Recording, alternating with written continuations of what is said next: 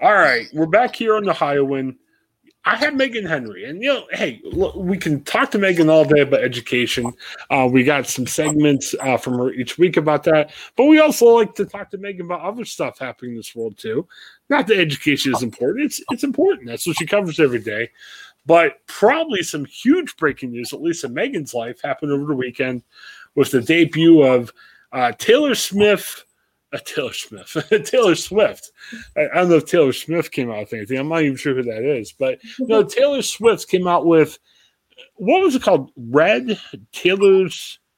Yeah, so Taylor Swift, she's been re-releasing some of her older albums, Okay. Taylor's version. And so this past week, she re-released Red, Taylor's version, and it includes some additional songs and then a 10-minute version of her hit song, All Too Well. Was that not her version originally? So, did the company say do it this way? And she's like, I don't know. See, I don't know all the. I'm a big Taylor Swift fan, but I don't know all the ins and outs of her like personal life. I'm just a big listener. But basically, some stuff went on with her former label, and so she's re-releasing her songs with her version. So they sound different. So they're like a little different. Okay. I forget all the drama. It's kind of in the weeds. I don't read up on all of that. I listen to Taylor Swift music, but I'm kind of in and out. Like, I'm not a huge, like, oh man, I got to listen to a new album. But I mean, some of her songs are on my playlist, so it's not like I'm anti-Taylor Swift by any means. The new version, does it sound more contemporary than the old version? Is it more rock? Is it more pop? Is it more, like, what does that new version sound like compared to the old Red? Yeah, so when she's been re-releasing her Taylor's version, so including Red, there's more guitar. It sounds more like acoustic-y. So it sounds actually kind of like less poppy and more kind of like going back to her roots as not really like, I wouldn't say country, but it's just like a lot more like stripped down, just like, her voice and like the guitar and like the instruments. So it's I think kind of like more intimate maybe is a good word to describe it for listeners. So we're going away from the what was the album which you did? Look What You Made Me Do, and that's Reputation. Yeah, because that was more of the pop. Mm-hmm. Yeah, that was more of the pop one. Yeah, so, I hate to say like pop diva. That sounds mean, but more of like, hey, look at me, I'm a pop star. Here I go. Yeah. So she's been re-releasing her albums, and so it's hinted. A lot of fans speculate that her album 1989 is going to be the next one that is going to be like re-released. I don't think that's been confirmed, but there were some Easter eggs, so to speak, in this 10-minute version of All Too Well, the video that accompanies it, which I think we're going to talk about here in a little bit, Chris. Yeah. So that's speculation is that she's going to continue to re-release these albums, and the next one is believed to be 1989, which is the Welcome to New York, Blank Space, that album. Is she doing? I mean, she's doing a lot of it, right? I mean, she's pumping out a lot of music recently, right? She has, yeah. I mean, like a year ago during the pandemic, like in the midst of the pandemic, she just dropped Folklore, this album, kind of out of nowhere, and then not much after that, she dropped another one, Evermore, and so yeah, she's been pumping out music, which as a fan, I'm a huge fan of. So I want her to go on tour. I've never seen her perform. So the next time she goes on tour and comes to Columbus or anywhere in Ohio, I don't see why she want to come to Columbus, but I plan on going to see her. It was funny. I interviewed music people on occasion, and I'm a little older, so the music people I interview are like late 30s, 40s, and stuff like that. And they're having a hard time. Like, I had this one guy, Stephen Chris Chapman, he's pretty well known in the Christian markets. And he's like, Chris, I got to admit to you, I don't know how this new thing works in terms of like the new way music is distributed and everything. Just out of curiosity, so you're a big Taylor Swift, you're probably listening to it on your favorite streaming, right? Or yes. You're probably not. Yeah, I use Spotify, so I don't have like actual like CD. I know some of my friends that went out and bought it Friday when it came out. Oh, like CD? Wow. I listened to it on just Spotify. Okay. No, it was interesting because his son is in the band Colony House, which is doing well, mainstream Christian markets and other stuff. And he's like, you'll never believe they're doing really well, but he's got all these CDs of his son's album. They're like in crates in the garage. It's like everyone's listening to it via Spotify and everything. But that's got to be good. I mean, obviously, it's getting enough listens. I'm sure Taylor Swift is making money off it. I don't think she's going broke by any means. But no, why I'm bringing all that up is saying, it's got to be nice because it used to be when you put out an album, you had to do press, you had to do a bunch of stuff, you had to make a big deal about it. Nobody knows how to go buy it.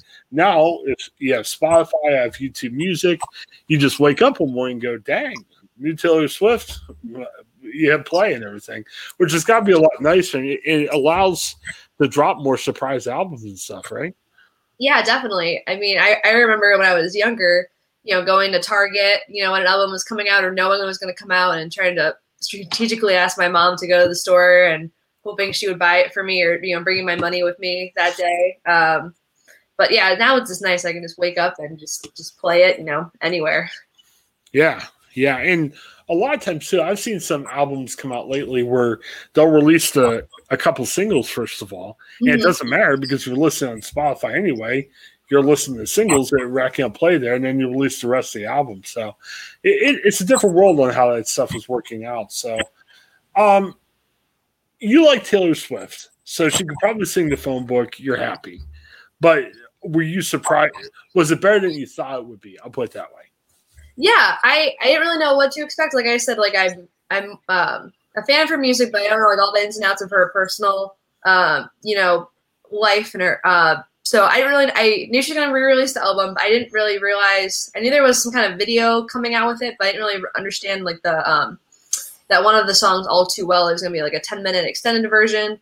So that was a very awesome, pleasant surprise. And so the video I thought was really well done. And then the additional, usually when she re-releases an album, there are some extra songs that come out of it. And so there were quite a few new songs that came out with this as well. So I was been very pleasantly surprised and happy with it. And I've been playing it a lot while driving around. Well, and she's got the best marketing. I mean, we're part of the USA Today family. I noticed USA Today did a couple stories right away when that new album came out. So that had to help her out. And she was on Saturday Night Live over the weekend. And Megan, I've watched Saturday Night Live since I was a kid. They give her 10 minutes. I mean, she did All Too Well, the 10-minute version, which you know how it is when you play. Well, not when you and I play songs on TV, but when artists play, they don't usually let them play the 10-minute version. So, man, Taylor Swift has got some fans in New York and everything, I'd imagine. Yeah. I haven't yet watched SNL. I'm a big SNL fan. I haven't seen this week's episode, but I'm really excited to watch it and see her performance. It was good. I actually got lost halfway through, and I looked at the time going, hey, I'm supposed to talk to Megan. So I was about 6 minutes through the 10-minute song, but it was good. So we got to talk about Jake Gyllenhaal. Yeah. I mean, one of the things about Taylor Swift is, if you date her and, it goes poorly, I guess if it's your fault, if it's Taylor's fault, whatever, she's going to talk about you. I mean, she's not sitting here going, well, hey, this is my personal life. This is work life. I don't talk about my personal life at work. I mean, she's going to talk about doing her work. I got to say, and I don't know, I haven't had a pop star write a song about me, but, I don't think this is bad for Jake Gyllenhaal at all, is it? I don't know. It's kind of like a double-edged sword. I mean, it's getting people talking. Their relationship, the Red album came out in 2012, so their relationship, the song All Too Well is about their relationship and their breakup. And I was reading on Friday when the album got re-released how their breakup kind of inspired the Red album. So, I mean, their relationship was almost 10 years ago at this point. And so it's, being thrust back into the spotlight. And so for Jake Gyllenhaal, yeah, like his name is getting out there a lot, whether it's, for, good or bad reasons. So, I mean, people are talking about him at least, but what they're saying, I guess, could be debated if it's for the better of his career or him in general. Well, I keep hearing there's no like when I worked in PR, they kept saying, "Hey, there's really no bad news. If somebody's writing about you, at least your name's out there." I mean, it's a lot better than people saying, "Who is that guy?" at all. So in some ways, I really haven't thought about Jake Gyllenhaal in a while. I don't even know the last movie he did. I don't think he's been doing movies super recently. Well, nobody has with COVID, but even before COVID, I don't think he was in a big movie super recently. So his name's out there. But then you have the other thing, Alanis Morissette, You Ought to Know, was about, I laugh in saying this, Full House star Dave Coulier. You know, was it Joey from Full House? I think so. Yeah. Yeah. You know, one of the uncles, the crazy uncles on, or maybe it was Uncle Dave. I don't know. But, you know, he was apparently the one that mistreated Alanis Morissette. So You Ought to Know was about Dave Coulier, which stunned me. I don't know. It didn't seem like Dave Coulier and Alanis Morissette was dating. So you know, I bring that up to say you would think, hey, maybe that would help his career. I'm not sure if I've seen Dave Coulier since then, so I'm not sure if it always helps if somebody's writing a song about you. So I don't know. Are you okay? You're a big Taylor Swift person. Mm-hmm. When she writes about Jake Gyllenhaal, are you like banning Jake Gyllenhaal now because she messed up, you know, with your favorite pop star? That's a good question. Yeah, kind of similar to what you were saying. I'm trying to think of what I've seen him in, and I guess I never was like super into him, but yeah, like I remember when she dated like Joe Jonas, and you know that relationship. That kind of like casts like her exes in like a, you know, kind of puts like a bad taste in my mouth as a Taylor Swift. Yeah. So that's because you don't seem to be like an avid craze. You don't have like Taylor Swift, you know, posters in your back. You're not yelling, "I'm a Taylor Swiftie" or whatever. I mean, you seem pretty. Your head screwed on more straight about this, but still, you're like, "Hey, I don't know about Joe Jonas." You probably didn't buy any Jonas Brothers albums, and you're probably. I don't think you're banning Jake Gyllenhaal, but you're probably. Like if I say, "Hey, Megan, let's watch a movie. Here's a Jake Gyllenhaal movie, and here's a, you know, Tom Hanks movie," you're probably going to Hanks, right? Because of what Jake did to Taylor. Yeah, exactly. Yeah, it's basically like that. Yeah, like I would have totally like boycott, you know, all of Jake Gyllenhaal's movies. You know, past. That makes you think if something comes up, right? Yeah, for sure. I mean, Taylor Swift, she's a great storyteller. I mean, that's my job, is telling stories, but I think she is a fantastic storyteller. She writes most of her lyrics, which is why I like her so much. So I think that's what she does with words is really beautiful, and she just, you know, expresses her emotions out there in words, and a lot of people can just relate to it, you know, with their relationships or, you know, experiences in life. I think that's why people like her so much, is that she is like so raw and honest with her thoughts and with her feelings, and people really gravitate towards that. Well, I gotta imagine too, if you're an up and coming actor or a singer or something, give Taylor a call. That's gotta help out a little bit. I mean, I don't know if I was a pop star and I was dating. I mean, I'd be a little nervous because if I, you know, dated Taylor Swift and it didn't go well, there'd be a song about me. But hey, it's worth it, I guess. I don't know. It'd be interesting. Yeah, definitely. And too, I think people, I often hear people criticize Taylor Swift when I tell them I'm a Taylor Swift fan, because they're like, well, she only writes about, you know, boys or relationships or ex-boyfriends, but she does have songs that are not about boys or relationships. Granted, a lot of songs are about those things, but she does write about other things too. So. But if it gets out your emotion, I mean, you know, what's she supposed to write about? You know, the city council meeting or something? I mean, she's got to be, you know, writing about something to get her going, you know? Right, exactly. It's different for all of us, you know what I mean? You know, Yeah, and too, the exciting thing with the Red album re-release is that she directed a short film with it. So I watched that, you know, Friday night with some friends on YouTube, and so that was the 10-minute version of All Too Well, and so she is at the very end of the video, but she's an actress portraying her, and then an actor portraying, you know, Jake Gyllenhaal. I think that was just really beautifully done. It really just shows the story, and it matches the lyrics really well, and so I think that she did a phenomenal job, and I'm hoping, you know, with some of these other re-releases like 1989 that maybe she'll do another short film. That'd be really exciting. Somebody's got to get to Jake Gyllenhaal. I want to hear what he has to say about that. Yeah. What's his life like or anything? Yeah, I saw a lot of memes over the weekend on social media and Twitter especially that basically like watch out Jake Gyllenhaal or like Jake Gyllenhaal hiding or things like that. I mean, he had to know it. I mean, that's when you date someone, there's always hey, what if things go weird or something? I mean, he had to know that. I mean, unless he really thought like he and Taylor were going to get married and live happily ever after, it's a chance you have to take. Yeah, definitely. I don't think Jake's running around looking for podcasts or TV shows to be on today, but I don't think he's hiding either. I mean, I think he's, it's probably fun. It's been 10 years ago. I mean, I'm sure. I don't know. Do you know what Jake Gyllenhaal's status is? I mean, maybe he's married by now. Maybe he's. I don't. I kind of want to look it up. I don't know. Bear with me. I'm gonna look it up. Yeah, definitely. Because, hey, and I'm sure if he's married or has a significant, relationship, you could just say, "Hey, I used to date Taylor Swift." It looks like he is still single, unmarried.